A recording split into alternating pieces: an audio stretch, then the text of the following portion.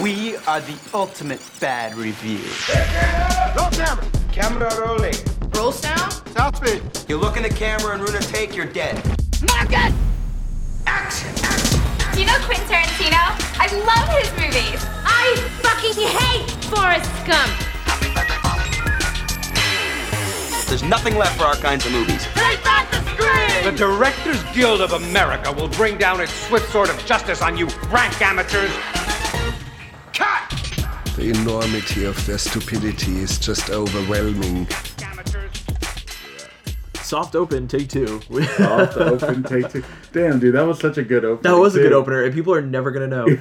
People will never. They'll never believe us. They'll never say, yeah, and I don't even know what happened either. So yeah, right. It's gone. It has immediately exited my memory. But in that moment, we were alive. We were electric. They would say. The fact that it recorded also 10 minutes of audio. And then it also showed that there was 10 minutes of recording. Yeah. And there's just no audio.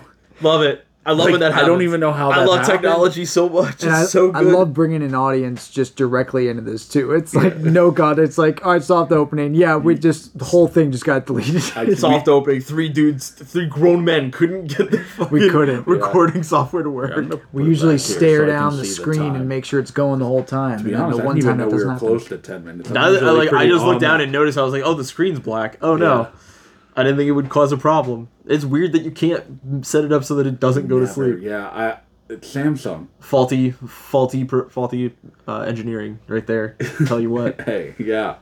That is weird. I don't know, because like iPhone has it. Like, why not just give us the option to have it never fall asleep? I don't know. Maybe Security there is a way feature. I Google don't know. Well, let's try this again. Hey guys, how was Thanksgiving? It was great. My favorite part is that my family or someone who my wife's grandma knows. Yeah. It's like a local neighbor. She makes this homemade cranberry sauce, and it is divine. It somehow has the perfect blend of cranberries, and then also like mandarins or some type of orange in there, but not enough for it to throw you off from that. It tastes just like cranberry sauce, just a little bit more tangy. The cranberry and like mandarin taste like is solid. I've had that flavor like in things, and that sounds great. I've never that I would probably try. The canned stuff that just comes out in the shape of the can. Stuff is gross. My dad loves that shit. That shit that like slowly drips out of the can. He's just like, that's mine. It's so fucking weird. I had a Friendsgiving one year. I had Berto over, and I had the canned like cranberries out, and like nobody's eating them, and he's like clearly like getting like frustrated that no one's eating them, and he was like, "Excuse me, is anybody gonna eat these?" And nobody said anything. Everyone was like, whatever. And he just grabbed the thing with his bare ass hands and started slicing away at it. Nice. And then I was just like, holy shit. And the girl next to him is texting me like, oh, I think I wanted some cranberries. And I was like, you're more than welcome to, but just no Berto's hands have just been dug into it. Manhandled the little And I know he's listening to it right now and being like, I didn't do that. I was not like that. Yes, it happened. I was there. Oh my goodness. Jeez, well, what about you, Joe? What's one of your favorite parts about Thanksgiving? Yeah, it's definitely got to be. It's a new one that we've started in the past couple of years. After we have Thanksgiving dinner, because we have Thanksgiving dinner at like 3. Yeah. I don't know if that's common. That's just how we normally do it around 4. Yeah. So like we're wrapping it up. Everyone's starting to leave around 7. So now we've started. Past couple of years we've done this where we'll go to a movie after Thanksgiving dinner, me and the cousins usually, and we'll usually find something that everyone kind of agrees with, and this year it just happened to be Hunger Games. Turns out they all love Hunger Games, and a lot. Yeah, a lot. They've read the books, they know the lore. Wow. I was just happy that they were willing to go to a movie with me, so I tagged along, and cool. Yeah, it was not the worst movie I've seen this year. I can say that. That's better than... That might be what we dub. talk about today. That's a dub. Yeah, that's there a you dub. go. Cool. That's a fact. Ooh, my blood pressure is through the goddamn roof about this, but we're not there yet, so I want to do some breathing exercises and relax real fucking quick. Yeah. I'm back. We normally do that on Christmas. Molly and I started doing it. We saw Licorice Pizza one year. We saw The Whale next year. Like, it was, we love doing the Christmas movie thing, but I don't know what the hell to see this Christmas. There's like nothing that I know. Every movie I want to see, I know I'm going to see before Christmas. Yep. Like, I know I'm going to see Godzilla -1. I'm going to see Poor Things. I'm going to see The Boy and the Heron. Dream Scenario. Are we going to get Poor Things soon? I don't think we're getting it. I think it's at Alamo, though. Oh, yeah. I think we've already discussed. This is probably the third episode in a row that we've brought this up. That we're gonna and we're going to Alamo. We're going to the Alamo to watch this. Poor Things and Boy and the Heron. Exactly. Yes, we made a whole Poor Boy. Poor boy. Yes, exactly. The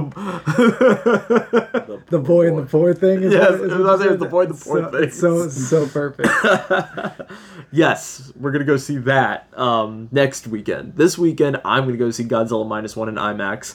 I can't believe you guys are not gonna go. Tagged down, man. I wish you're tapping out. I'm so tired. Yeah. I need my rest. I can't wait to go eat Korean barbecue without you. Damn. That does sound like a great day, though. I know. Molly and I are gonna go see a movie at 12:30 in the afternoon in IMAX, and then just have the rest of the day to do whatever. That's a great move. You gonna go to the comic store? Probably, since it's right. It's literally like a triangle right there. Yeah, you got the movie theater, the Korean barbecue spot, and then you could walk to all of these places. Yeah, and you'll be in and out of that theater by at 2. Yeah, maybe 3 at the latest, and then you got time just to eat and then do whatever. Exactly. That's cool. That's where my mind's at when thinking about this. So I'm pretty excited for that. Dope. As far as Thanksgiving stuff though, so this year was weird because we did Thankmas. I think I brought it up on the last episode where it was combined them. Yeah, where we did Christmas and Thanksgiving. So we got in Wednesday night, and we didn't immediately go to bed, but pretty shortly after we got in, we passed out. But we had to work that day. We just did the drive. Thursday is Thanksgiving, and my Nana and my aunt come over, and my Nana's doing this new thing. I don't know if it's new or if it's just something I didn't notice until recently, but I feel like the older she gets, the more critically racist she's getting. Oh no! It's not like Nana where it's just sort of oh Nana. It's Jesus Christ, what the hell are you saying? Yeah. There was a point where I just was stop talking. Please stop talking. Oh my What you're saying is ridiculous. You sound stupid right now. It was nuts. We're literally at she didn't do it during Thanksgiving dinner, but during our Christmas dinner, she was just the last time we had real men was Vietnam, and I was brother, what a take. Wow. Even my dad stops mid bite, what the hell did she just say? It was It was unbelievable. Sounds like the time of your life. Yeah. And a half. Last year she pulled the Denzel Washington's One of the Good Ones. Oh boy. I mean, it's rough, man. Okay. It's what's going on, dude? It's not that hard. Being not racist is so easy. I don't understand. Oh my god. So so she did that, and we had to do Thanksgiving and Christmas. So I was oh god. Okay, let's do this. Let's get through this. But you made it. I made it, and she made me the best pumpkin pie ever. It was fucking fantastic. Well, I mean, that's kind of a plus. As long as they bring some sort of top tier dish, and it's all right, I can put up with the shit if I can just get to the dish. Oh, she was upset that the guy that killed George Floyd got stabbed in prison. She was they should have let him go. And I was just oh god. Oh no. No, Nana. No, Nana, right? I was what was the thing? She said something fucking crazy that I remember me and my brother and Molly all texting each other Jesus Christ. What the fuck is happening? This is not Nana. Christmas dinner talk. No, not at all. You just gotta chill. But so yeah, she brought a pumpkin pie and it was fantastic. And then on the Christmas night, she showed us how to make her homemade spaghetti carbonara, which was nice. Spectacular. I'm making it tomorrow night. It was so fucking good. So she brought 2 things, and she got me a griddle for Christmas. Cool. Which was nice. She thought that she'd bought me a Korean barbecue set, And I didn't have the heart to tell her that's not what she bought, so I was like, thanks, Nana, this is fucking rocks. This is great. This is exactly what I asked Dope. for. I can make some pancakes on this, like bacon, you know. So more power to Nana. I have nothing but nice things to say about Nana, other than don't be racist, please. Please, you must stop Please this. don't be racist. Okay, I was gonna ask though, are you guys a whipped cream on your pie or no whipped cream whenever you? Depends on the mood. Yeah. I went with ice cream this time. Also depends on the pie, I feel like. Also true. Yeah. See, I don't put whipped cream on like whipped cream pecan goes pie. on anything. Yeah, but I would on like pumpkin. On like a sweet pie, like Yeah. that like whipped cream is like a necessity. But like I wouldn't put like whipped cream on probably like a I wouldn't put whipped cream on a chicken pot pie. There you go. There you go. Yeah, I wouldn't do that either. Unless it was gravy whipped cream. Oh Jesus. Oh God! Where did the soundboard go? Why are you becoming the soundboard? Did you make a soundboard for tonight's episode? I have very limited sound bites. Let me pull it up. Here's the thing: we haven't done sound bites in like a minute so- here, but because of what I think we can mutually agree is an intense hatred for one of these movies that we watched, we all brought our A game tonight. We did. Yes, Matt has sound bites. I have notes. It's gonna get ugly. You're in big trouble now, pal. Hey yo. Yeah, that person that's in real big trouble, Kirk Cameron. Welcome to the Shot and the Chaser podcast, a podcast where we see a fight to the death of who's really saving Christmas. On tonight's Shot, we have Kirk Cameron's Saving Christmas, a movie that at one point was the lowest rated movie on Letterboxd, but now I believe is heralded at number 2. And then to chase it down, we have another from our good friend Ernest.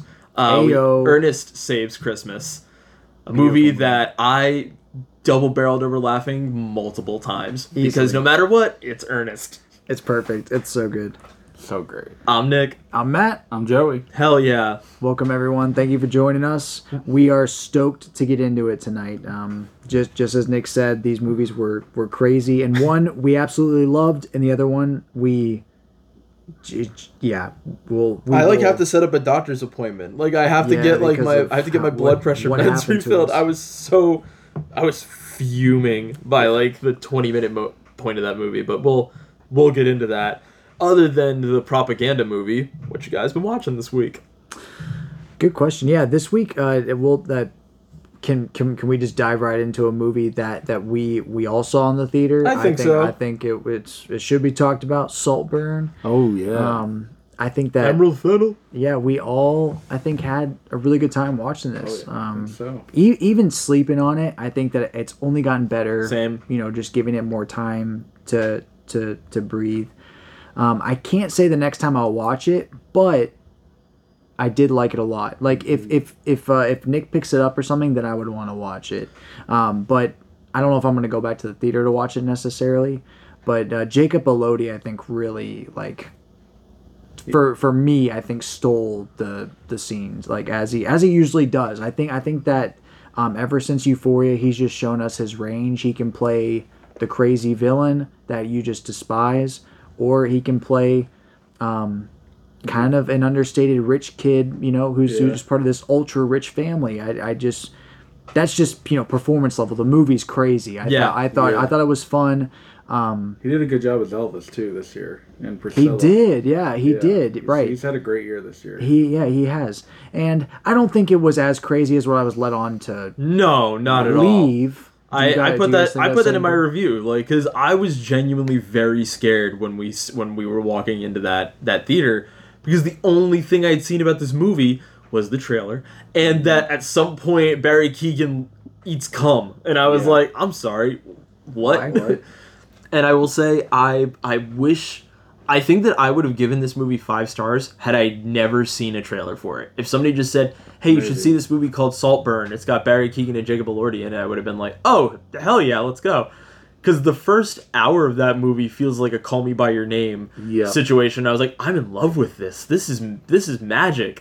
But because I knew where this had to go, I was like, when does this stop being like so beautiful and become like a malicious hellscape? And it is like right when they get to Saltburn that like a switch is flipped and the whole movie's dynamic like flips upside down, and it just keeps getting crazier and crazier. But there was never a point where I was like, that is the most fucked up thing I've ever seen. Yeah. Like, no. Men infinitely more disturbing. Easily. Yeah, no, I totally agree. I think that he does things that are like that you're gonna feel uncomfortable with, but I think that's the point of it. It's natural, but it's like there was never anything. No, I wouldn't say never. There were things that I was like, oh, okay, and there were things that I was like, Jesus Christ, but I don't know. I don't think it was. I don't think people that are like, this is the most deplorable movie, it's vile, are like, go fuck yourself, dude. Right. Yeah, it definitely was one of the more shocking movies to be released this year. I'll give it that. Mm-hmm.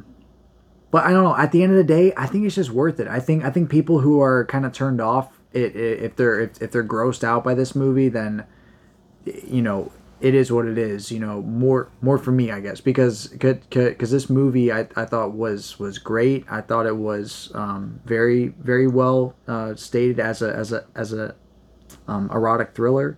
I guess I would classify it as that. But then it becomes like a Gone Girl type movie, like at the end. Yeah. It's so weird. Because it's like that for so long, and then it kind of reverses it where you're like, what? So like all of that was like fake? It's weird because like you're kind of getting that vibe though, like, but once the main event happens, like you're kind of like you're suddenly like, oh, I think he did something. I think something happened here. But then you're like, oh, well, the movie's wrapping up. I guess not, or maybe. And then it's just like, nope, I was right. Shit, fuck. Oh, God. You're like, oh, God, oh, God. Yeah, and I mean, I think even the supporting actors they got for this movie, they did so well. I mean, you had, of course, Rosamund Pike, which I think spectacular. She's so good. The girl who plays Venetia in this movie, nice, is also so great. The sister. Yeah. Even the guy that was in the Gran Turismo. Yeah. It's like he can be in bad roles, and then he can be really good. He's also in Midsommar. Yeah, exactly. And he's great in both. Yeah. And he actually does different accents, and they work really well. I was kind of worried at first. I was like, oh, he's like an American. But then, like, by the end, I was like, this is just how he talks, but it's not how he talks like in real life at all. But it was good. It was good. Yeah. I think personally, I just think everyone did a great job with it. It's well directed. Personally, it's in my top 10 of 2023 for right now for sure. It's also like very well shot. Yes. Yeah. Beautiful. Understated in how great the cinematography is in this movie. It kind of blows you away. And the color palettes. Yeah. It's such a good movie. It isn't shocking enough. Like, I think most people could handle this movie. Oh yeah. Too. Like, if you're nervous about it, I feel like it's a movie that you could handle. Yeah. And for sure. I think most people would actually enjoy it. I think I think that if you can be mature, you'll really like this movie. Like if you're gonna panic or you're just looking for a reason to be upset, then don't see Saltburn and don't ruin it for people that actually want to see the movie. I don't get the hate. I don't get the people that are like, fuck Emerald Fennel, this movie's vile and disgusting, or the people that are like, this is just as fucked up as when Babylon came out. That movie was fucking terrible, and it's like, first of all, Babylon was so good, and this movie is also spectacular. I feel like we're gonna have another Babylon moment with this fucking movie, and it's like, I feel like I don't know what you people want. I don't know what they're looking for. I cannot figure out for the life of me what anybody wants from the movie anymore. Dude, I'm telling you, I'm not trying to be that guy, but like sometimes what the ratings are on Letterboxd, I don't agree with them at all. I'm like, whoa, that is way off. Which I know I watch a lot of weird stuff, but when I try to watch stuff like Saltburn, I try to be as giving as possible, as engaged as possible. Yeah. So when this movie, comes across and it's like a strong 4.5 movie, I'm just saying that right out the gate, then I think it deserves attention. So when people are like, no, this sucks, I'm like, well, what the fuck? Like exactly what you said. What do you want? Like this is cinema, like right now. And to be honest, I feel like most of it was just like a couple people on Twitter getting a lot of attention. That's true. That's also true. That's true. Because it has a 3.7 on Letterboxd, which is very respectable. Yeah, it is. It is very respectable. Especially with some of the scenes, you get why some people would maybe not love this movie. Right. Yep. But don't get the general consensus that like it's like the most vile thing you'll see. Like there are so many other horrors you can see that are mainstream releases. I would say that I think are more like holy shit than this. Yeah, easy. Apart from that, though, I actually watched 2 movies. Just gonna touch on them briefly. 2 horror movies. Surprising. It is about to be December. I know you're never gonna stop. I watched Dog Soldiers, which was that sounds really fucked up. Yeah, right. It does, but it's not. It's about this group of guys in the military over in I think Ireland or the UK area, and they're just on a training mission. They even have blanks, so nothing that will actually harm anyone. And they go out on this mission, and essentially they get attacked by this pack of werewolves. Oh, okay. And then they just have to survive the night. But it's a pretty low budget movie, and I liked it overall. I like the concept. It's a fun movie. The dialogue is very action movie-esque, but the director I think just kind of got in the way. Not like physically, but just some of the choices. I don't know if it's the director or the editor who's at fault, but just some of those types of decisions were just a little bit too distracting for me to be like, this is a classic. This is a 5-star movie. What would you give it as in a star rating? Maybe like a 3 or 3.5. Okay. It's a type of werewolf movie where like you don't even see transformations. It'll be someone like and they'll like shrink down like behind a box. Yeah. And then they spring up and they're like an 8-foot tall werewolf, and you're like, oh, okay. Love like, it. Yeah, well, yeah, which is like that. Love it. Like if you love it, you love it. If it, I was like, man, I want to see one of them transform. All right, but anyway, and then I watched a completely random movie just because I saw it had a sequel, so I wanted to see if it was good. It was called Evil Dead Trap. Yes. Isn't this Japanese or is this? Yes. Yep. And I will say that this was a very bizarre movie. The longer I sleep on it, the more I can appreciate it from afar. I didn't really vibe with it, but it literally was like a Italian Argento movie mixed with Japanese. That seems very harsh. Yeah, it's very. Does it have strange. anything to do with the Evil Dead? No, funny enough, right. The original name, like if you just take it straight from Japanese, it says like the Ghost Trap or something like that. So they must have renamed it for American audiences to be like Evil Dead, come get your Evil Dead, because it's like kind of about spirits and kind of about an abandoned property, but it's a slasher movie essentially. Gotcha. Kind of like a weird paranormal slasher movie. It's got some cool effects in it. If you have Shudder, check it out. But would you say it was a better slasher than Thanksgiving? Yeah, for sure. I mean, it has take like, that. It has like a demon baby coming out of someone and then like shooting fire from its mouth or something like that. That's hard. Yeah, it was okay. It was kind of weird. Interesting. But yeah, that was it. Joey, what about you? What did you watch? Yeah, so I got to watch a couple movies as well. One movie I got to watch from the Regal Mystery Movie. Decided to check that out. And it's a movie called American Fiction. Lucky. Starring Jeffrey Wright. That was... You see the trailer, you kind of expect it's going to be a fun ride, and it is. I will say, though, the trailer doesn't give away literally anything. It gives away like just a small part of the movie. Cool. The movie is much deeper than that. It's also hilarious. I was in probably the biggest in that secret theater in our Regal, the one that's huge. Yeah. And there was a lot of people in it, and everyone was laughing the entire time. It also it makes some very on the nose jokes that hit, I think, our area really well, and it has a very unique ending that I really enjoyed. Dope. But it kind of gets a little messy. But I really did. Sure. I did enjoy it for the most part. I gave it a 4. Solid movie. Jeffrey Wright is the star. I of love this him. movie. He's so good. I've never seen him do anything bad. Yeah. He's so great. Another movie I wanted to check out, and I checked out, was called The Day Trippers. I don't know if you guys have I've heard the name, yeah. So it's the director of this movie, and I don't know if this is the movie that they credited it for, but it's the same director as Superbad. Really? And I'm pretty sure this is the movie that Seth Rogen watched as a kid that made him want to hire this guy to direct Superbad. And it is incredible. The movie, it stars like a very young I already messed up his name, Liev Schreiber. Oh, wow. A very young Hope Davis.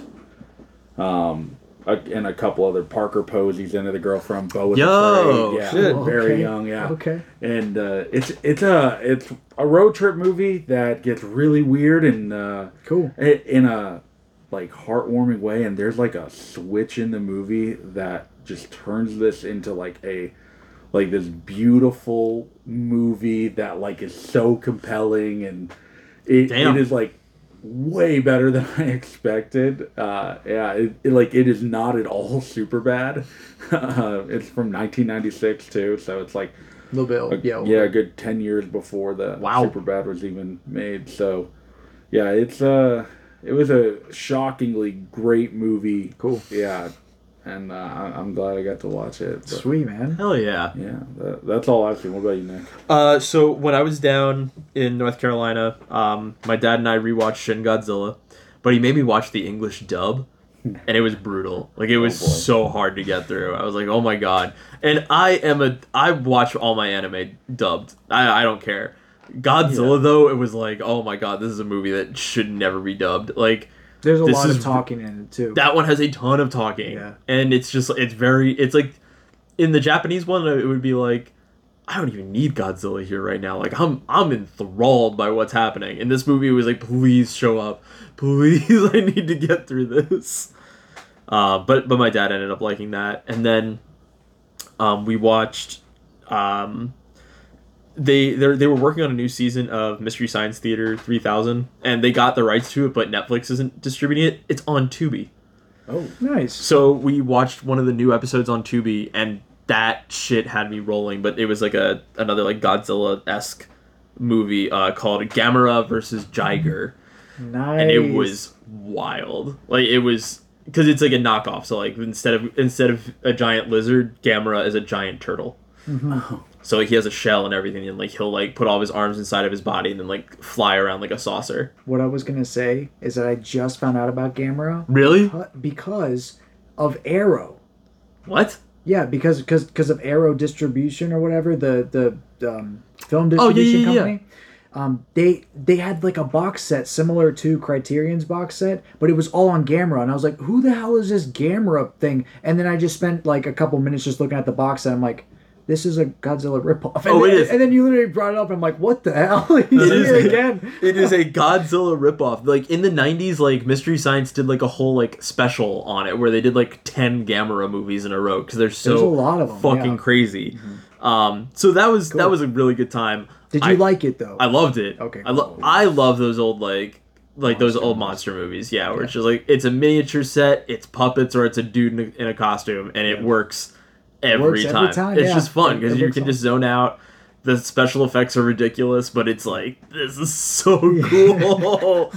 Someone made this. Yeah, exactly. So that was cool. I did want to talk about a movie that I watched this week that is creeping its way like higher up in like my like best movies of all time list. Really? Yes. I saw a movie called Twilight. Not Twilight from 2008. Not the crappy Twilight. No.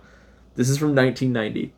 On Thanksgiving morning, I was scrolling on my phone, and I saw 3 different film pages that I follow post about this movie. They're like, found and restored for the first time in 4K, Twilight. And the poster on it is like fucking ominous. And I was like, what is this? And here's the summary. Also, it's a tight 90. In the dense and murky woodlands of provincial Hungary, the search for a child murderer drags a once respected detective into an all-consuming obsession, enshrouded by irresolution and despair, even long after he has been taken off the case. What emerges is not a crime story, but a harrowing venture through the darkness of the human soul. Oh, wow. This movie fucking rocks. Like, sounds great. It is so intense. It is shot it's all in black and white. Ooh, it nice. feels like if Tarkovsky was asked to make a psychological horror movie. Cool. Nice. Okay. It was so good. I'm sold. And there's like very little music. But when the music comes on, it's like sound clips that I hear on TikTok. And I'm like, oh my god, there is no way this is where it came from. And they're like the ominous, like weird shit.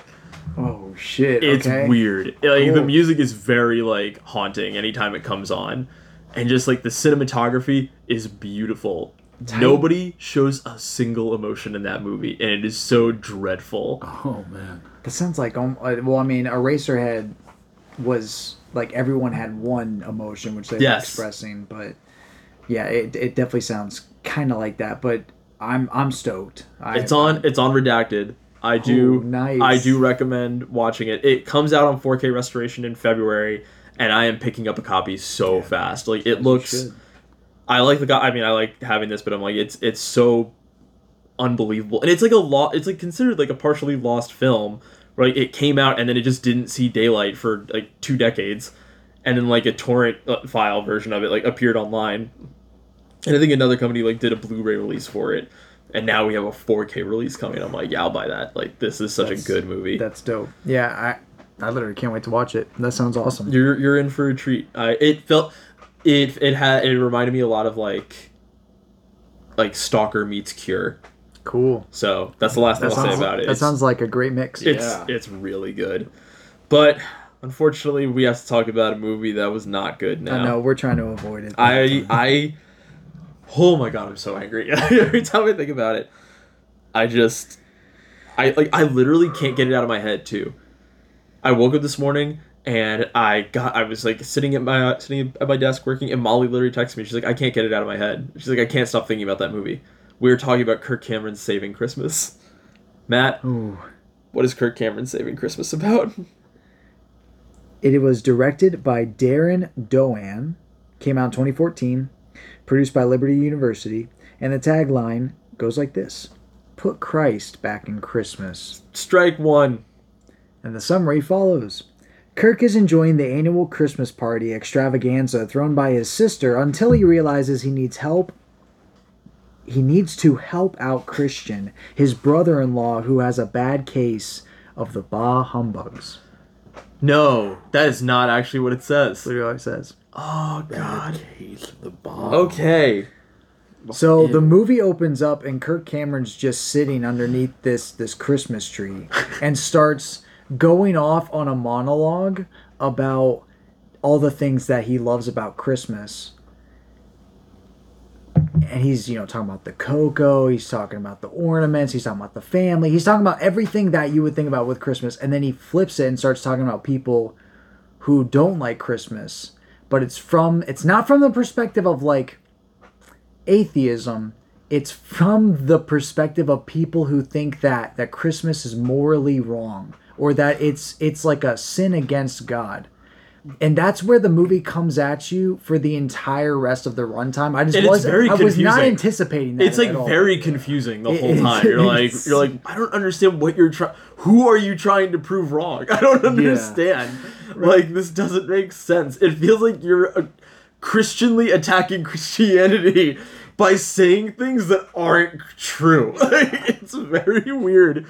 Before we really dive into it, I must ask, how had anybody seen this beforehand? No, heard of it before. You hadn't heard of it? No. You went to Word of Life. Never heard of it. Did not know. Yeah. Yeah. Neither of you had. Play this at Word of Life. So I remember this coming out, and I wanted to see it because I was like, this looks ridiculous. Like this has to be a good time. And then like the reviews came through, and I was like, oh man, this seems like bad in like a bad way. And then like I just never really thought about it again. Every now and again, I would use it in a meme where someone's like, "Hey man, you saved Christmas," and I'm like, "No, Fitch. Kirk Cameron saves Christmas." Or he sent that to me, I sent it back to him. But like, it's a funny bit. So I was like, "This will be great." When you brought it up, you were like, "Well, watch that in Ernest Saves Christmas." I was like, "What a great combo! Let's do it." Boom. And we turned that movie on. That is the longest hour and 20-minute movie I've ever seen in my life. Oh my god! It would not forever. It doesn't. Its pacing is so bizarre. Because the movie technically like really ends with like 30 minutes left. The dance sequence at the end. I love it. Oh my god. You have got to understand this, what we're about to get into, because like, I have a lot to say and I have a lot to read tonight about this. This is like, there is no redeeming quality to this movie. This is like the Christmas equivalent of Bad Biology bad. It's pretty rough. This movie is insane. It was rough. So a couple things that Molly had brought to my attention that I wrote down and wanted to bring up. One, VeggieTales creator Phil Vischer, I believe that's how you say his name, was asked to submit an opening segment to the film, but declined. You couldn't even get VeggieTales on your side, Kirk Cameron. At one point, Kirk Cameron claims that Jesus is, quote, the bringer of light, which in Latin, the bringer of light was translates to Lucifer. So we got that going for it. Was the first Christmas-themed film to win the Razzie Award for Worst Picture, though it wasn't the first holiday movie to be nominated. Oh, it won. It won. Oh, it absolutely won. That's awesome. The film was the recipient of the 2015 Razzie Award for Worst Screen Combo. Oh my goodness. The actors whom the award was rewarded to were officially named as, quote, Kirk Cameron and his ego. Oh my god. There's some crazy shit here. The explanation. I'll save this one. I don't want to just throw out every fact I have here because I've got a lot. But like, damn, dude. There is not a second of that movie where like you're not staring at the screen going wrong. That was wrong. That was that's not even a Christian would believe that. What in the fuck is this movie? Yeah, it's definitely coming at Christmas as if you're a Christian celebrating Christmas. If you're not in that demographic, then the movie wasn't made for you. Yeah. So when you watch it, I mean, the movie literally starts Kirk Cameron kind of like almost to me the whole movie felt like a 7 or 8 part Sunday group, the devotional thing. Yeah, where like you'd watch like a part of it and then you would have a discussion afterwards. So it's like you'd watch the intro where he's at the tree and then you'd like discuss for like 15 minutes about it, and then the next week you'd watch the segment of them at the party until he's like, I gotta go find the brother, and then it would like, what do you think about that? And then the next segment would be them in the car. So it just felt very disjointed, and then it has these weird jump backs in time, but then they're very like harsh because you're in like this most like the most awfully lit room ever, which is also lit by Christmas tree lights. So like you're just not ensnared by what you're seeing, but like it's just very bright, and then suddenly it'll travel back to biblical times and it's pitch black because there's no fucking light, and it's really brutal every time. But Kirk Cameron is still narrating over it. Yeah, the whole time. But like that, like. He's kind of delivering a sermon the entire movie, essentially. I mean, the movie does feel like a sermon, you know, where it's just trying to propagate one point, essentially, or multiple points. Like, I just think that it's almost hilarious how much it actually commits to that preaching whenever, and I'm kind of jumping ahead, but, you know, like to give everyone context, one of the family members exits Christmas, and then Kirk Cameron essentially goes out there and starts talking to him, and he starts unpacking all these ideas and essentially unpacks the way that he sees Christmas and how every single little thing that we do is just pointing towards Jesus being the Son of God. So anyway, like this person who Kirk Cameron essentially converts to his new Christmasism, like goes into... and he's an asshole. He is. He's insufferable, and I'm pretty sure he's the director. The guy like Darren. I'm pretty sure that's the guy that plays Christian. Whoa. It is. It is, yeah. That's so funny. Which also, like, strike one, dude. Don't direct and star in your own Christmas movie, man. Come on, dude. Ridiculous. Especially when you can't act. Holy God, dude. But it like, I just wanted to say, like, it was so funny whenever he ran inside, dives headfirst for the Christmas tree, and then sees the boxes, and then Kirk Cameron starts narrating over what he's seen. It's like, see the boxes and see how they represent New Jerusalem. I was like, That was still insane. going. That was still insane. going. We've literally exited that scene. He's still talking over shit. Oh my god. And if it's not Kirk Cameron talking, it's weird shit. Like, it's like weird. There's a whole like bit where a guy just like, it felt like somebody was like, all right, you have 3 minutes to list off every conspiracy theory that you can think of right now. That was a weird bit. Yeah.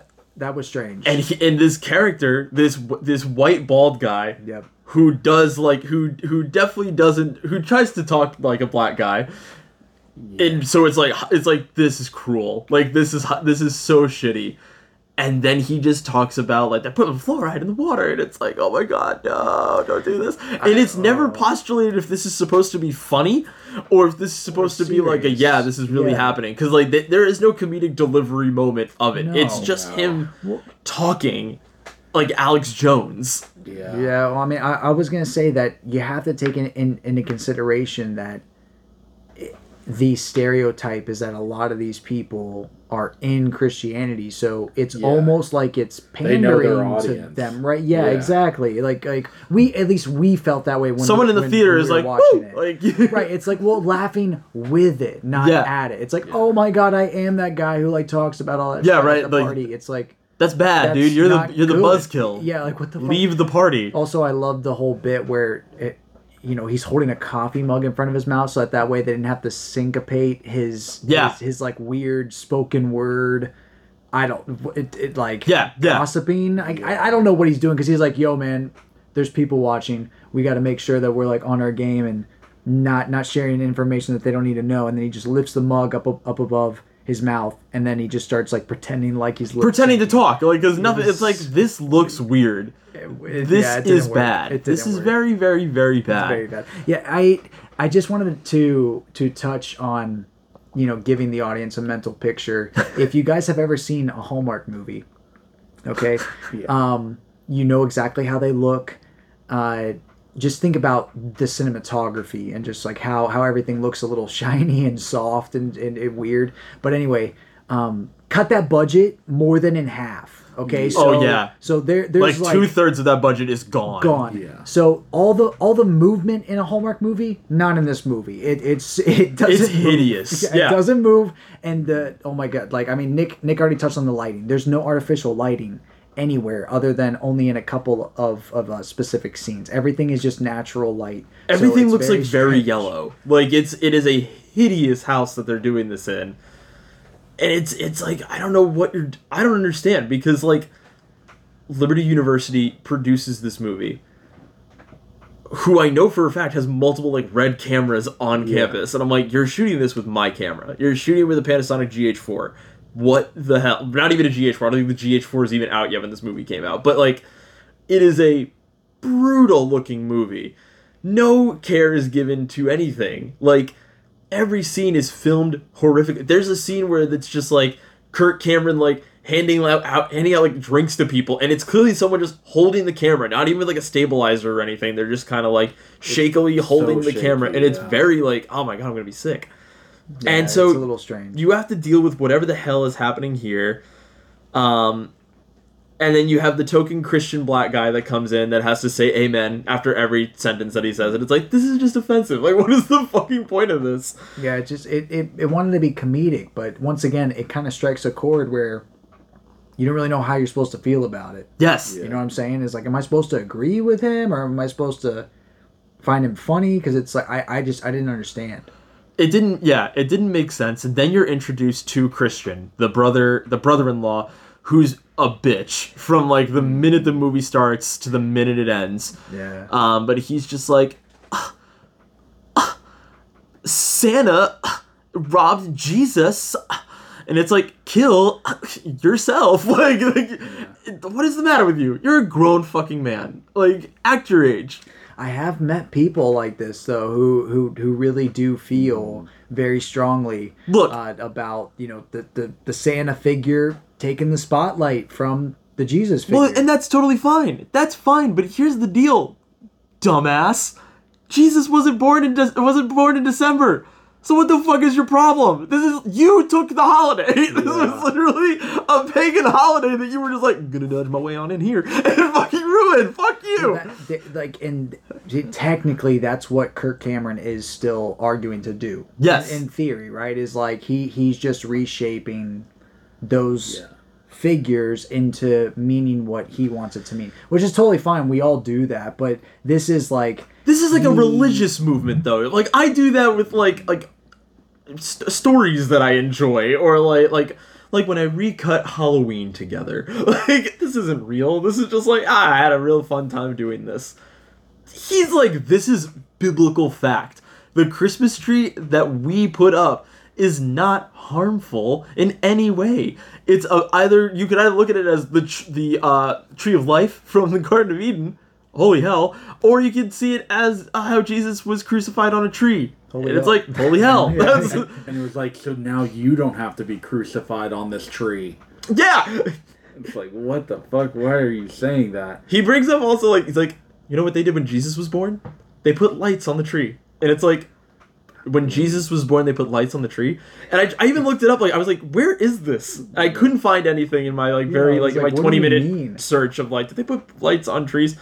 And there is a verse in the Bible, in Jeremiah, that talks about decorating trees.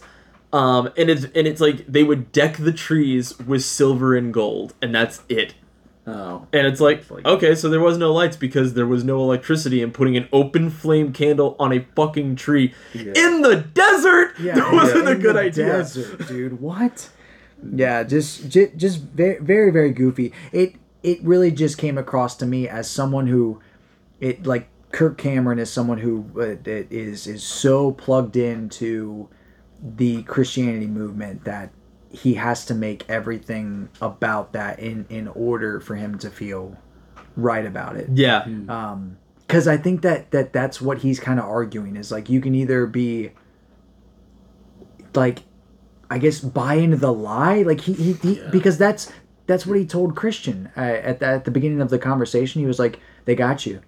You bought into the lie, or whatever it was. And I was like, what do you mean he bought into the lie? Because I was like, you're the one who's taking a worldview and then reshaping modern things. So like, who is buying into a worldview? I'm not saying either one's a lie, but I'm just saying, what do you mean that he bought into the lie? And what is the lie that the other Christian is like because sorry, I'm just getting so confusing, because it's I feel like it's kind of hard to even like talk about this movie because of the demographic that it's made for, and trying to see it from their perspective is so it's just kind of difficult. Yeah, it was like it's never, like impossible. Yeah. It was never a movie made for us. Like, they knew we wouldn't like it. I will say it feels like Kirk Cameron is trying, like, he feels guilty about how lavish his Christmases are, and he's trying to justify. Right, that. Maybe that, No, you can have a large Christmas and give gifts and have parties and because he probably does do that, and he doesn't want to feel guilty about that. Probably with the millions of dollars he has. Yep, I get that. Because you know who's watching this movie are the crazy white Christians, the same people that saw that COVID propaganda movie you guys saw. Same people. and one of the most dangerous people in America, you could argue. Yeah. At one point in time, yes. Yeah, it was like he was kind of doing some crazy shit. Yeah, exactly. It's like it's just a movie that should not have been made. Sorry, Molly had sent me a whole article where a college professor debunks everything that Kirk Cameron said. Like every single, he's like, here's what Kirk Cameron said, here's what the history book says. Oh my goodness. And there's one that I was like, alright, I need to know. Because there's a scene in this movie in which St. Nicholas, aka Santa Claus, just fucking murders somebody in cold blood. Yeah, just like punches him to death, it appears. I mean, that's how the movie frames it. The right thing to do. Yeah, yes. I know. Kirk Cameron was like, sometimes you got to take matters in your own hands, or says something essentially like that, and I was like, to punch people in the street to death? Because they disrespected your worldview, you're just gonna beat the shit out of them? So here's what I will say. I'll quote this from Psychology Today. Let's see here. St. Nicholas, to make this point, he suggests that Santa Claus is actually St. Nicholas, and then he goes on to tell of the historical St. Nicholas's generosity to children and his defense of Orthodox Christian doctrine at the Council of... I can't say that word. I don't know what that word is. Nicae. Nicaea. Thank you. Yeah. Wasn't going to make like an ass of myself, but I knew someone here would know it. In this way, St. Nicholas is actually the defender of the faith that the conservative Christian who hates Santa is trying to be. There are a few problems here, though. First of all, the story about Nicholas at the Council of Nicaea is not part of any official record, as Cameron claims. It was attached to Nicholas lore hundreds of years after the council. Second of all, according to the story, St. Nicholas merely slapped the heretic Arius for defending what were soon to be unorthodox views about Jesus. But in Saving Christmas, St. Nicholas beats the shit out of him, cold-cocking him and then taking him outside to beat him with his staff. If that were enough, St. Nicholas then returns home. He apparently lived down the street from the council chambers, where we see that he is about to throw on a red coat and hop in a sleigh, pulled by 2 horses to deliver toys to boys and girls. St. Nicholas is the man. Literally. And it's like, yeah, like he pitches St. Nicholas as like this like avenger. Yeah. He's the defender of the innocent. He's also like how he's framed. I mean, he's like kind of a big guy, kind of a guy who's like in shape. He wears like skin of animals to like stay warm and like nothing else underneath. Yeah. And then he just carries this like shepherd's staff, which looks weird, like not like it's supposed to be in the movie, like at all. And like as soon as you have this jacked dude holding a twig, it looks fucking weird. It looks weird, but like the staff looks too new, if that makes sense. Like it doesn't look like it's used or anything. Like maybe he was just gifted a new staff. It looks like comical. Weird, like yes, I know what you mean. Yes, way out of I feel like way Kirk out of place. Cameron would really like Santa's Sleigh. That's his type of movie. I feel like he would be like, "How dare this movie exist? They're taking the Christ out of Christmas." Yeah, that definitely probably hurts him. So it's so weird. And that's just one of the things that Kirk Cameron says out loud during this movie. There's also a bit where Kirk Cameron claims... Hold on, let me look at my notes here. The explanation of why the wise men gave frankincense and myrrh is not supported by any historians or religious scholars. Kirk Cameron states that the gifts were predicting Jesus' death. The most common explanation is that they were valuable at the time and place. Yeah. They were like, oh, frankincense and myrrh, he'll be crucified. And it's like, or they just gave them money to like not sleep outside. Yeah, it's people's argument that it's written in a kind of like a, you know, the beginning foreshadows the end. It's trying to state that the gospel writers had that in mind. Like, that they would do that. And I don't necessarily agree with that statement. Yeah, he definitely takes some stretches there. He even says, like, the manger was made out of rock, just like the stone that was rolled away. Yeah. Why does this, like, okay, so things are made out of rock. I was like, I even have rock in me. So am I the stone that was rolled away? Like, I don't... He brought that up too, where he's like, he was buried in the cloth he was born in. And it's like, that, you know for a fact, is not true. Well, you can't say this. Like, he said something along the lines of, like, that the cloth was representing the same cloth. And I just, like, even that, I was like, that's still all of it is dumb and wrong. All of it is dumb and wrong. Yeah, it's just a stretch. Like, yeah, we wear clothes every day. But those are, I swear, those are like the lower tier stretches, because he starts out really soft, like kind of like softballing it. Yeah, where it's like, all right, we'll just start with like the chill one. So like we'll start with the Jesus figure because people can get on board with that. But then it goes on all the way until, like I said, like earlier, the dad is laying on the floor looking at the presents.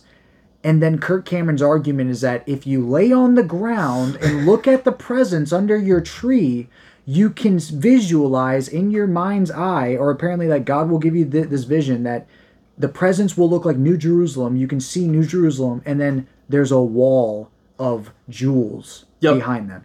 And I guess that it was like, that's what the Christmas tree is. It's just strange. It goes really far out This is some crazy like homeless guy in the back of the alley, like venue alley at 2 a.m. like rambling at this point. To me it still comes across as like weird Sunday school stuff, and then it also just comes across as like this would be your Christian uncle's favorite Christmas movie. And like and every year at Christmas he starts talking about it because this is what like Christmas is really about. And it's just like, all right, man, that's fine. If you as Joey said, if that's what you need to enjoy the holiday, then whatever. But for those who can just enjoy it to enjoy it, just let them enjoy it. Right. This was nonsense. Don't need this. And this is just the first technical half of the movie. Is this sermon that is nonsensical. Then after Kirk Cameron has convinced Christian that Christmas is based, he's like, you should go inside and apologize to your wife. And the first thing he does is tackle their Christmas tree and then tackle their Santa Claus. Yep. And then not apologize to her. Yep. But then be like, I got a dance troupe to come in to celebrate Christmas. And I remember being like, no. Because movies that have dance numbers in them automatically are, like, abysmal for me. Any movie that ends with a dance number that's not, like, a musical, I'm like... And usually the dance numbers have people who are, like, good at dancing and have a skill. Like, that is why they're hired, is to dance. Like in Shrek, the Three Blind Mice. Sure, but we're talking about human beings. Yeah. They are human. They're real to you. These are real rat. They're real rat men. Every time I see, the Shrek, I just can't stop thinking about they are the three wise men, and Shrek is Christ. And that's some Kirk Cameron logic right there. That's what I'm saying.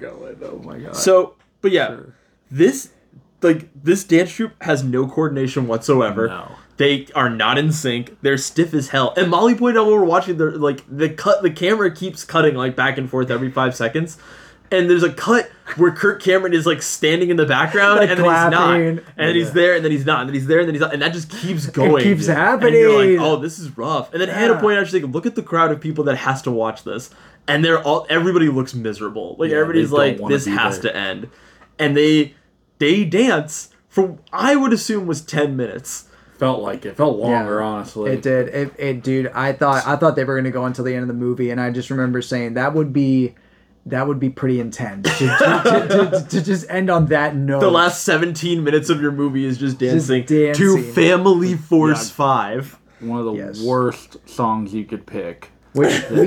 But like, funny enough, we all called it because we were like, they're gonna play this entire song. Just because like too much runtime was at the end of this. What else are they gonna do with it? What else do they have? What else are they gonna say?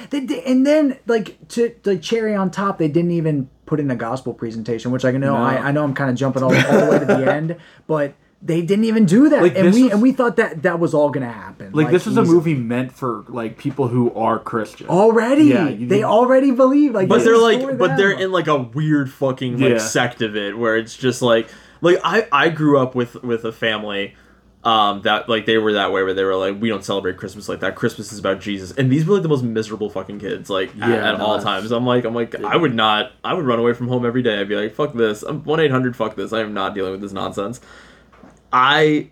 Even when I was a Christian, I was like, I don't really see these two going hand in hand. Like, it's just another moment for people to be like, Jesus.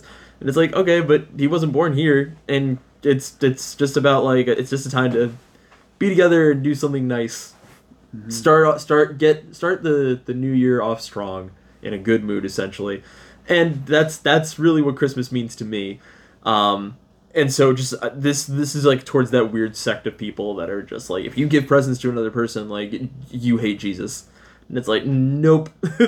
Nope. I'm just normal like that. Or I just celebrate Christmas. Like, there are people that do not celebrate Christmas, that is fine. But like, people that celebrate Christmas or people that feel guilty about celebrating Christmas are fucking whack, dude.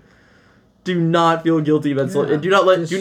But don't feel guilty because Kirk Cameron told you not to feel guilty. That's fucked up. Like I don't know. To me, once again, sometimes people need worldviews like this to make decisions like that, and that's the only way that they can make a decision. To like, okay, I don't like Christmas because it goes against God, and then all of a sudden someone's like, but it doesn't, and then they're like, oh, I guess it doesn't go against God, but it still is through that worldview of like it has to be honoring to God. So. That's fine. If if that works for you, more power to you. Just like it is what it is. I'm thankful that we're able to have access to something like this, but it does feel like a weird. If you're in, you're in. Yeah, it's like you don't. This is not made for you. But that's why all the reviews are so brutal. Low, yeah, and brutal. And but then it's kind of funny because you have quite a bit of 5-star reviews. That's technically the third largest category, arguably. And those are from people who watched it. Yeah. And they loved it, but I would argue that it's because of the message. That's where a lot of Christian movies kind of lie. I'm glad you brought that up. Let me tell you another fun fact. Oh no, okay. This is a direct quote from IMDb, so please don't sue me. Shortly after the film was released in November 2014, Kirk Cameron responded to the film's almost universally negative reviews by pleading with his fans on his Facebook page. His post read, "Help me storm the gates of Rotten Tomatoes. All of you who love Saving Christmas, go rate it at Rotten Tomatoes right now and send the message to all the critics that we is capitalized, decide what movies we want our families to see. If 2,000 of you, out of almost 2 million on this page, take a minute to rate Saving Christmas, it will give the film a huge boost and more will see it as a result. Thank you for all your help in supporting and putting the joy of Christ back in Christmas." The following day, Cameron took to Facebook again to claim that the film's rating had rose to 94% thanks to his plea to fans and support. What? However, the call to manipulate votes angered some film fans who took to Rotten Tomatoes to leave negative reviews. Saving Christmas currently has a 0%. Cameron would later blame the negative review reactions on, quote, haters, pagans, and atheists, and also claimed that there was a, quote, an atheist conspiracy to ruin the film that was allegedly hatched on Reddit. Oh boy. This is a fucking loser. Yeah. Like, fuck Kirk Cameron. Christ. But hey, I mean, gotta do what you gotta do. I mean, he's got his niche, he's got his audience, he's got his group of people, and he is right. They like his stuff. Yeah. But it's like it's just not enough to like claim to your audience that this will turn the tide. Like it's not that big of an audience. One, it's not that big of an audience. Two, it's like, dude, you know for a fact these are. I'm not saying that Christians are dumb people. I have plenty of friends that are Christians. I just think it's a dumb religion. However, there are dumb Christians. There are dumb Christians. Yeah. That would be like, I didn't even see the movie, but for Kirk Cameron, I'm going to give that movie a 100% and say my faith is under attack right now. And it's like, you are a problem. You are upset that your dog shit, even if this movie had a message that everybody could love, you'd still hate it because it looks like shit. It is not fun at all. Yes. It's not. Yeah, I mean everything in it is still bad. Dance number. Yeah. Even if it was like a rehash on like, Chevy Chase Christmas movies or whatever. Christmas Vacation. Yeah. Because I feel like that's kind of the vibe that it's going for, within its weird preachy message. Sure. But yeah, even if they committed to that, it would still be trash. Also, fun fact about the dance troupe, it was the Liberty University dance troupe, and in the Code of Conduct at Liberty, it is still punishable offense to dance. Oh my god. So that killed me. I was like, this is... After seeing that movie, I get it, though. I'd make it a punishable offense, too. I've never hated a person so much during a movie. I was like, you are not correct about anything. But he's so, like, cocky about it all. Yeah. He's just like, oh, this is what you believe? I think it's such a shitty thing to do when you, like, can manipulate someone through religion. A weak-minded person. Way. Yeah. And he's obviously doing, like, I think it is evident. I don't even think he believes the shit he's saying. I can almost guarantee that. And he's using this to make tons of money. That was my thought too, is like, does he actually agree with this, or is it just a script that he has to read? With this movie, I feel like he does. It's just his excuse, like, okay, it's so I can live large and spend all this money, and you guys won't be able to judge me for all this money I have, because I made this money honoring God. I made this money doing a good deed. And so I think it's bigger.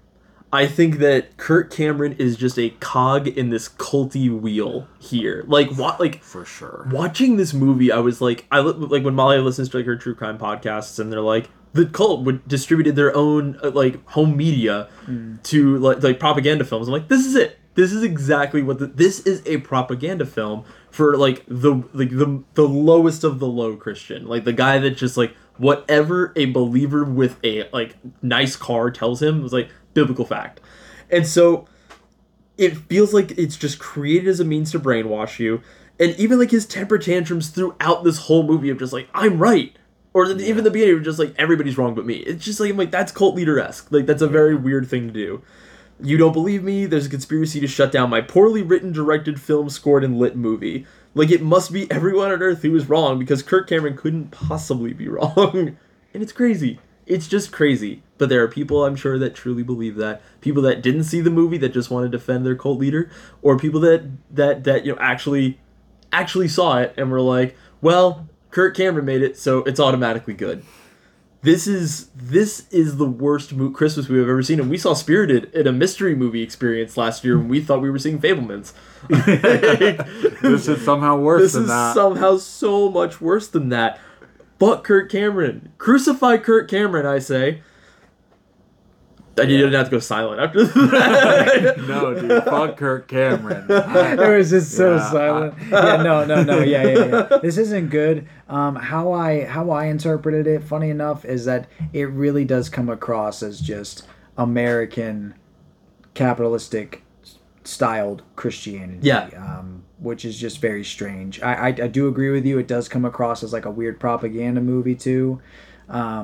It's just trying to sell a certain worldview, and you know it. But I can't even put my finger on what worldview he's really going for. No, he's going for a Christianity where every single Christmas symbol represents Jesus, so it's okay. So like as Joey was saying, is like people can live a very materially based life, right, and not feel shame or that they're committing a sin, essentially. So he's trying to free like Christians, but through a weird capitalistic, at least it gave me the vibe of capitalism, because it's like go out there, buy shit, go out there, throw these parties, go out there, do this, and it is what it is, you know. I mean, it's just a very strange movie. Not good though. It's not good. Not good. Even apart from all that, it's not like, oh, it's a great movie apart from this weird like preachy moment. The whole movie is a sermon, so it's very strange. It's kind of strange how much like notice it's gotten. Like I wouldn't have even thought that this is a movie that would have even gotten any recognition from like the Razzies or right. Yeah, like I feel like Kirk Cameron. Like, does anybody actually care about him anymore? Right. Like, he's not even a real actor anymore. Yeah. He's a bad actor. He is a bad actor. I mean, we loved him on Full House. And Growing Pains. Yeah, he was great then. He has since lost it. In more ways than one. Yeah, I definitely agree. I'm just gonna come out the gate and just say strong half for me. Same, half if star. I could give it a 0 or a negative, I would. I really considered making a bunch of fake Letterboxd accounts just so I could give it more half star reviews. It needs to be the worst rated movie on Letterboxd. There is no other movie that could be this bad. Yeah, there's a lot of movies that are tied with it too. Yeah, but it is the bottom of the bottom. Like there's there's some that are 1.1 stars. But yeah, and all of these movies are genuinely the worst movies you could think of. So it deserves its low rating. Yeah, it's on a bunch of lists on Letterboxd. It is. It is the worst movies ever made. As it should. As it fucking should. Yeah, it deserves that spot. It deserves the crown. So yes, the true savior of Christmas, I believe. He has my vote, hands down, in this fight. Ernest Saves Christmas. So, it comes to this. Man to man, mano a mano, toe to toe, nose to nose, shirts and skins, eggs over me. You know what I mean? Ernest Saves fucking Christmas. Let's fucking go. Let's fucking go. Yeah, this is definitely one of my favorite Christmas movies, and I just love the Ernest character. But yeah, directed by John Cherry. He's done all the other classic ones. Came out in 1988, and the tagline goes like this: "A holiday comedy unlike any other." Facts. And it is pretty true. Summary follows. When Santa Claus decides to retire and pass on his magic bag of Christmas surprises to a new Saint Nick, he enlists the aid of a hilarious assortment of characters. A perky teen runaway and hapless taxi driver, Ernest P. Worrell, must convince a skeptical kiddie show host to take over the post of Father Christmas. Kiddie show host? I feel like just children's show host. Kiddie, what is it? yeah. Kiddie show host and K-I-D-D-I-E. perky teen. A lot of adjectives that shouldn't be used here. And who wrote this? The banner. Oh wow, it's the kiss scene. What's Literally, going on? Oh, why so- Letterbox? Yeah, It's like the one like They're really part of the problem off here. the wall part of the movie that you're like, man, I bet if you cut this would be like almost a perfect movie. Yeah, the shot and chaser cut of this movie would literally have everything but the weird goodbye scene between the I guess Harmony is her name. Harmony and Ernest. Because it was just strange, the whole movie, if you've seen it, if you haven't, but this girl, she's on the run from the police. She's kind of led up to... And like running away from her parents at the same time. Yeah, kind of like She's that. also 16. Yep.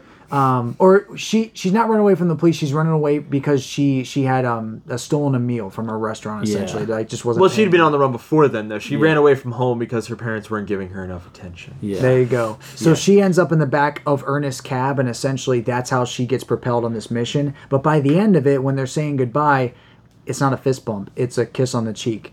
And it's I don't weird. know, what do you guys think about that? It was just strange. Don't love it. It's my only scene in the movie that I was like, I could deal without that. If we cut it, it would be our cut. Essentially that's the only part of this movie that's like kind of weird, because everything they do before then, not weird. Because Ernest is always has kids around, but there's never watching an Ernest movie, you're never like, oh, what's this freak gonna do? Like, you're just like, this bumbling imbecile. He can't, he can't do anything. It's like... And to make matters worse, apparently John Cherry had to assign someone to keep Noelle Parker, the actress, away from the male crew adults, the adult male crew members, as they were a bit too friendly. Which makes matters a little bit worse. So That's not great. Yeah. That is unpleasant. There's just too many things that about this movie where I'm like, oh, it kind of irks me. The scenes with Ernest, though, are fantastic. Top notch. Yeah, literally top notch Ernest content in this movie. And I thought that Jim Varney looks like he's having a good time with it. My personal favorite scene is whenever that Christmas tree is out on the highway and he literally just picked up Santa Claus, which, by the way, Santa Claus is in this movie for pretty much the whole movie, majority of it, essentially. And for a section of it, he's right in the back of Ernest's cab, and Ernest sees a Christmas tree out on the street because it falls out the back of a Christmas tree carrying truck, I guess. He stops and then starts reversing into oncoming traffic to pick up the tree, and doesn't throw it in the trunk. He throws it into the back seat and immediately shatters one of the windows with the stump. It was so funny. Comedic timing was like everything was in that perfect. scene. It was like bam, bam, bam, bam. Like everything hit so well. Yep. That's the That's magic Ernest. of an Ernest movie. Yeah. Yep. It's slapstick really done well, I think, and I think that a lot of that goes to Ernest. He's an incredible full body actor, For sure. Really puts his whole body into it, and his face is always contorting. Doesn't he It's look? perfect? Doesn't he feel like a real life claymation character? Yeah, he does. It's great. It's great. He really does. Yeah, and the tall, lanky vibe also gives him the perfect look. That's why he played Slinky in Toy Story. Literally. No, I mean, Be happy. the whole. Damn, that was haunting to watch you do that. I don't know, like the scene where he shows up to Vern's house and he's like pulling all the wiring out, like that was so fucking funny. Hey, Vern, and knocks him, like pushes him out, and he was like, Vern has a weird sense of humor, and then from there you're like, oh, it's gonna be nothing but hijinks. It's so like perfect. it's gonna be a really good time, and it's fun. It's fun. It's funny. It has a good story. I do think that the kid in this one is like wildly unnecessary. I feel like they could have changed that bit up a little bit, but like is what it is. Yep. But the guy that he chooses to be the new Santa Claus, the kiddie show guy, You're right. I Jesus guess. Christ. His whole bit is hysterical because like he's losing his show, but immediately gets cast in like a horror movie, and it's like why would you pitch the kid show host? Yeah, and then he's like, can we maybe tone it down on the violence and the language of this horror movie? And it's like, what the hell is going on? Like he agrees to their terms, but like only if it's not a horror movie or like not a movie at all. He's literally like, we got to tone it down. It's like, why the fuck did you even want to try out for this thing? And then he even shaves his beard. He's like, I'm gonna do it. And it's like, bro, what? Why are you committing to this bit? You don't want to do it. You literally just said you don't want to do it. You're like literally shaving your beard to do the movie now. It was just strange. And also, like, how does being a kid show host qualify you to be Santa Claus? I guess right? You know Santa's just like browsing the channels and just casually stumbles across this one show that kind of resembles Mr. Rogers, but probably not even nearly as good. No, it looks like a local cable show. This is the guy. This is the guy. Mr. Rogers could be Santa Claus, though. I think in that movie, if anybody deserved it, it was Ernest. Yeah. Ernest would have rocked us. Nobody would have gotten their presents, but like he would have. His heart would have been in the right place, or the right present. Yeah, right. Yeah, right. Exactly. And you've got your classic, like, oh, Ernest is in such insane hijinks at this point that now it's otherworldly, where like he's just orbiting the planet in the sleigh, and you're like, this is so fucking. I love that's one of my favorite things in an Ernest movie is when it becomes like. It jumps out of the movie and turns into something completely different from one bit. Yeah. And it's like, hell yeah, let's go. Orbiting Earth. It literally breaks the universe just for a joke, and then that's it. Joke because dude, lands. if he was up there, like everyone kept saying his sleigh would be on fire. Like it would not be able to go that fast. It's just so funny. And then like the elves are just back there the whole time, like, slow the fuck down. Yeah, that's my favorite part when the elves drop the F-bomb in the middle of the Ernest Saves Christmas movie. As you should. Well, I love how they kept the bit of how bad of a driver he was. Like, yes! That was just throughout the whole movie, no matter what he was driving. It was just reckless. He gave his first cab guy a heart attack. Yeah. Yep. And then he just threw him in the airport. That was so funny. It literally opens up, and Ernest is arguably the most chaotic we've ever seen him. Yes. Just going balls to the wall with these stunts. Because I feel like a lot of the other movies are very localized. Like, it's just him and just his body. We've never seen him, like, in a car that's on the freeway, essentially. Yeah. That's like you're right, and like in Ernest Scared Stupid, he's in a truck, but he's like in like neighborhoods. Yeah, and like it's like Ernest is like on the loose. He's in a city now, bro. And he also like his job is to drive, so it's like he's always in a car. So it gets chaotic really quick. But I love that. Every time you saw him get in the car, you're like, oh yeah, let's go. He's gonna do something so fucking crazy in the middle of this movie, and it's gonna rock and he so hard. Probably my second favorite, or even like, dude, honestly, it was so funny when he was in Vern's house and he was like, ooh, it like. Punch. The punch bowl, and he picks up the whole bowl. I thought he was like pouring a cup for himself, and he just has the whole bowl, and he's like sipping on the bowl, and then like meanwhile the tree comes down and smacks the bowl out of his hand. It was so funny. Comedic timing once again. Yeah, it's so funny. It all lands so well. So many physical bits. I mean, but that's the whole shtick. But oh my goodness, I mean, obviously we get one really good costume bit too. We get a couple good costume bits in that one. We do. I forgot. He's the snake guy, which is fucking hilarious. That was crazy. The accent was so hard to understand. I'm like, how is he talking like that? Like that is insane. And I would say this is the best old woman one that of the ones that at least that I've watched like in this like recent memory. But just like the whole bit of her being like, these stairs may as well be Mount Everest. It's so perfect. The cadence is like perfect. Right. I was like, oh my god. And I love how he just snaps out of these characters so fast. You know how it goes. You have two sons, one good, one bad, and wouldn't you know my luck? The good one dies. Yes, so good. Don't apologize for him, honey. There's no future in it. Like it's so funny. Every line of that is so funny.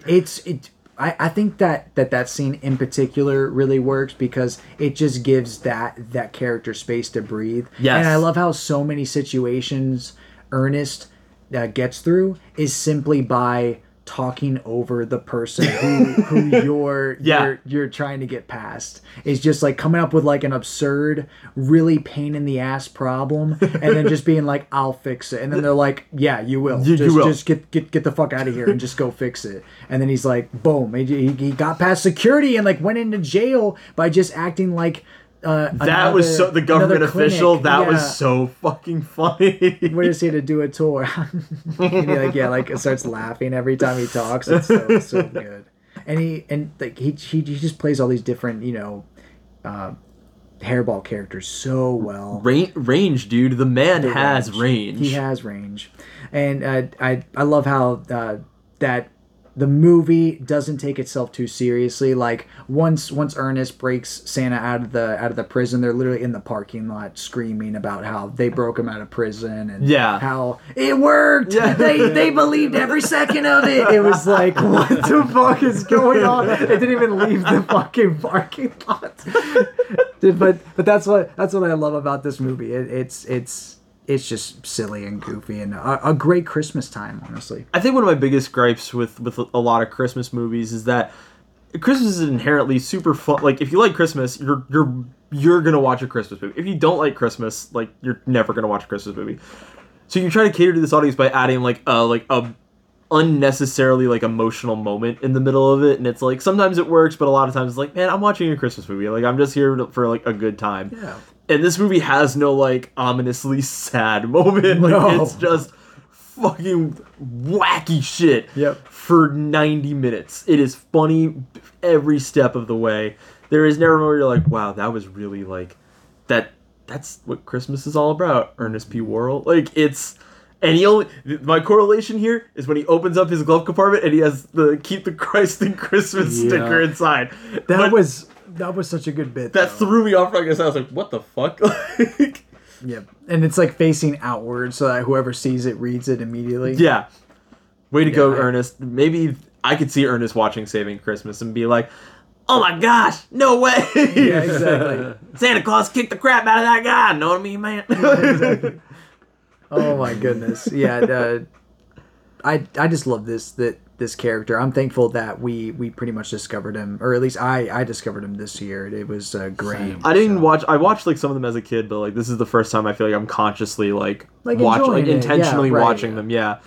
To the point that we have agreed on this podcast, and I'm going to record this so that we have it as audio proof. I'm fine with this. When we all finish all of the Ernest movies, we're each going to get an Ernest tattoo. How many are there? I think there's like there's 9. 10. I think I'm behind you guys then. So I've only watched this year. I watched Ernest Scared Stupid, Ernest Saves Christmas, and Ernest Goes to Jail.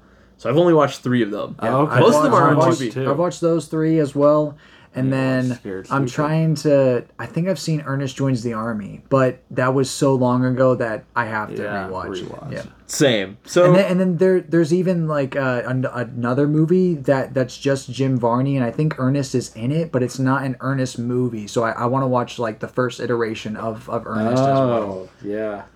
Just because he's such an underrated like comedy icon at this point. He's so funny. He's so great. He reminds me a lot of like the Robin Williams type of like characters, but I would say even better at some points. Mm-hmm. Oh yeah, it's slam dunk Ernest. Yeah, it's like I love slapstick like this.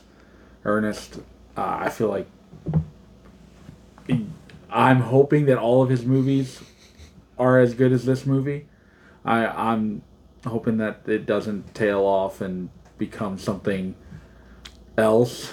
I get that. I think it's always going to have the same heart. Obviously, Jim Varney's going to probably get tired of the role and get older as he goes along, so they might not be as chaotic as the earlier ones.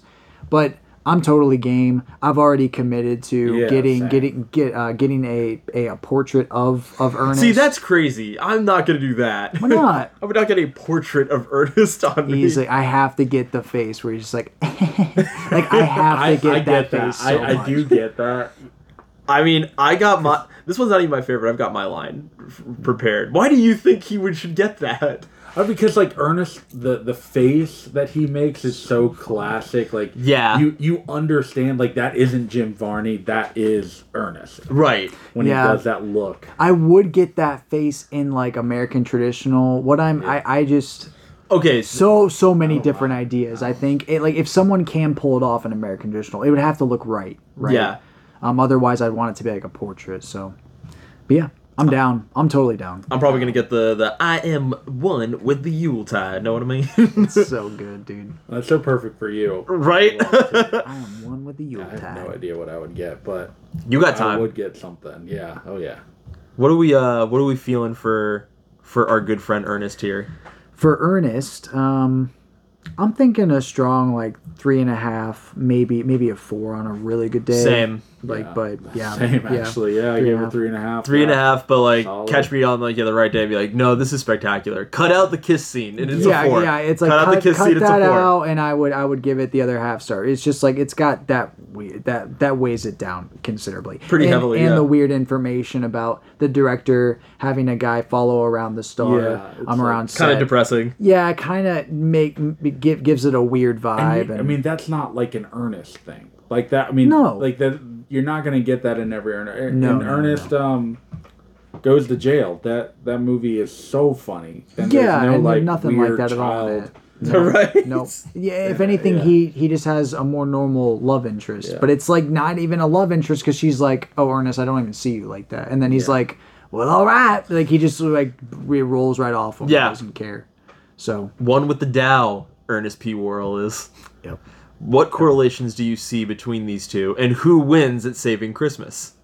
Oh, easily, I'm going to go with Ernest Saved Christmas. Damn straight. Because Ernest brought Santa his sleigh, bro. Yeah. I would even say he actually saved our Christmas, too. That's facts. That's facts. I was like, man, maybe I don't do Christmas this year after watching Saving Christmas. Yeah, honestly, if we would have just done a single feature the other night and only watched Saving Christmas and not Ernest Saves Christmas, then... I would have hated Christmas. I would have been down for the count. It would have been just like last year whenever we just started with Spirited and we're like, all right, that was terrible. That was the worst movie ever. What a way to kick off my favorite time of fucking year. Yeah, it's like, that was terrible. and it was just a complete surprise. At least this one we knew what we were getting into. But correlations for me, I just see it as, you have one movie that is trying to cater to mass audiences, and I think it does it really well. I guess as well as an Ernest movie could for a Christmas movie. And the other movie is definitely marketing towards as general of an audience as can be marketed to, but specifically in Christianity. Yeah. I don't really know, because like Saving Christmas is just such a weird movie, man. It opens with a ska cover of Silent Night. I know I forgot to mention something. And it opens with a ska cover of Silent Night. Forgot to mention too, the soundtrack in that movie is from A to Y. Like it hits every genre you could ever imagine, and it does it uncomfortably. Yeah. Nothing works. Unabashedly. It just does it, and you're like, oh, okay. That's what we decided to do, Kirk Cameron. Yeah. I hate you, Kirk Cameron. I hate you so much. But yeah, it's honestly hard for me to come up with any correlations for this because they're just so different. And I love one, like I pretty much love one, and the other one is I don't. It's like not even a movie I would hate watch again. Like I'm just like I hope I never even have to see like a screenshot from this movie because I'll be furious if I ever have to. Jesus, yeah, I definitely agree on the hate watch. Like at least with Ernest, you can watch it, and even like the bad moments you can laugh at. Yeah, but yeah, hate watching Saving Christmas. That's a big ask, just because it's not only does it hit close to home, but it also it's just terrible, man. It's just bad. It's not. Oh, it's unwatchable. It's not the good bad either. It's just like the bad, not good. Bad. Yep, I agree.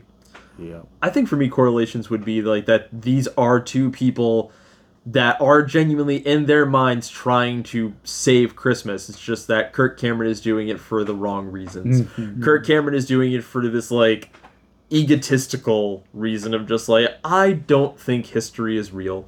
So here's my history. Kirk Cameron from Growing Pains, here to tell you what I believe with no biblical or historical backing whatsoever. That's how I'm saving Christmas.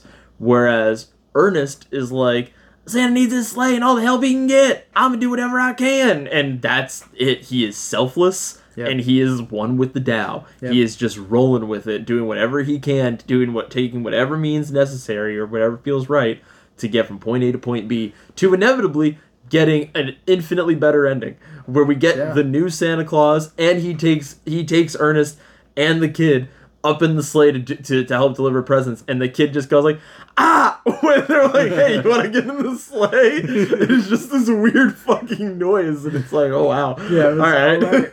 That was strange. But no, I think that these are two people that want to save Christmas. One is doing it for the wrong reasons, and one is doing it for the real reason for the season. Yeah, he like Ernest is already in love with Christmas when the movie opens up. Yes. So it's like it's he's already a believer. He already has that childlike heart in him. So it makes sense for this character to go on that journey. But yeah, Kirk Cameron's is like trying to convince you of something. Like there isn't a Christmas to save in Kirk Cameron's movie. Yeah, right? Where like in Ernest, Christmas may never exist again. Yeah, Santa, the stakes are high. To exist. The stakes are huge, man. He almost wrecks that entire sleigh. Right? Yeah. All right, Joey, do you see any correlations? I think you guys covered them. Yeah. Damn. Christmas. Snow's coming down. Well, thank you guys so much for listening. What is on next week's docket? It is Joey's turn. Yeah, so I forgot. It's Home Alone, I know, is the chaser. Home Alone is the chaser, and the 1974 classic Black Christmas. Both have been added to Redacted as of today. Dude, I'm fucking excited for Black Christmas. I hope you guys like it. It's been I've never seen this version, so I'm excited to finally. I only saw like the 2007 one. It? I love it. Yeah. Okay. Yeah. All right. That makes me a little nervous. That's a 50-50. It's very, very in line with Halloween. It's just like in my mind, it's actually scarier than Halloween. So it's like if you like getting kind of like on the edge of your seat, like that's kind of. Oh, you know how much Joey loves that. Yeah. It's not. All right. It's not violent from what I remember. Like that's why I'm kind of comparing it to Halloween. It just has these really weird moments in it where it just gets more eerie than Halloween. I'm excited. The killer can talk. I'll just put it that way. So the killer can talk. How he talks is like very off-putting. Interesting. All right. Well, super excited for that. Matt, where can people find us on Letterboxd? On Letterboxd, you can find us on Shot and Chaser Pod. That's right. You can also find us on Instagram at the Shot and the Chaser Pod or the Shot and the Chaser Podcast. You can also find us on Cringe Twitter at the Shot and the Chaser Podcast or at Shot Chaser Pod 22. Let's see what Matt has been cooking. It is literally a picture of Willy Wonka standing next to Gonzo. Yep. I had to repost that.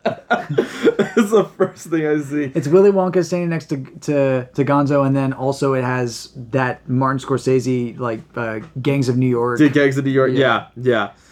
And then we have podcast reoccurring tonight.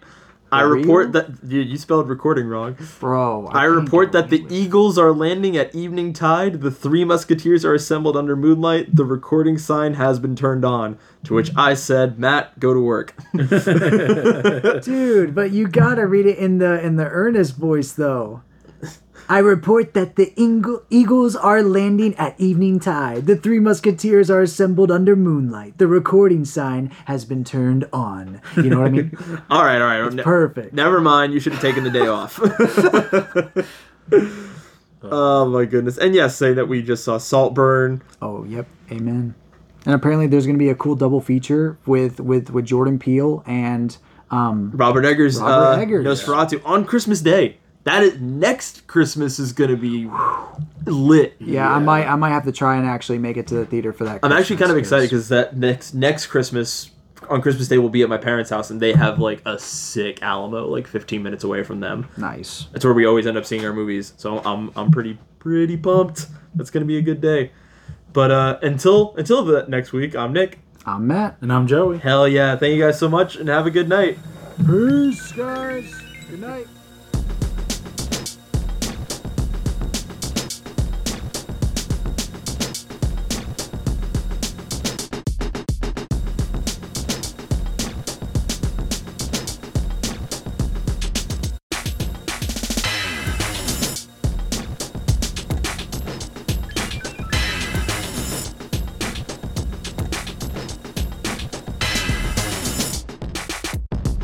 I wish I knew how to quit you.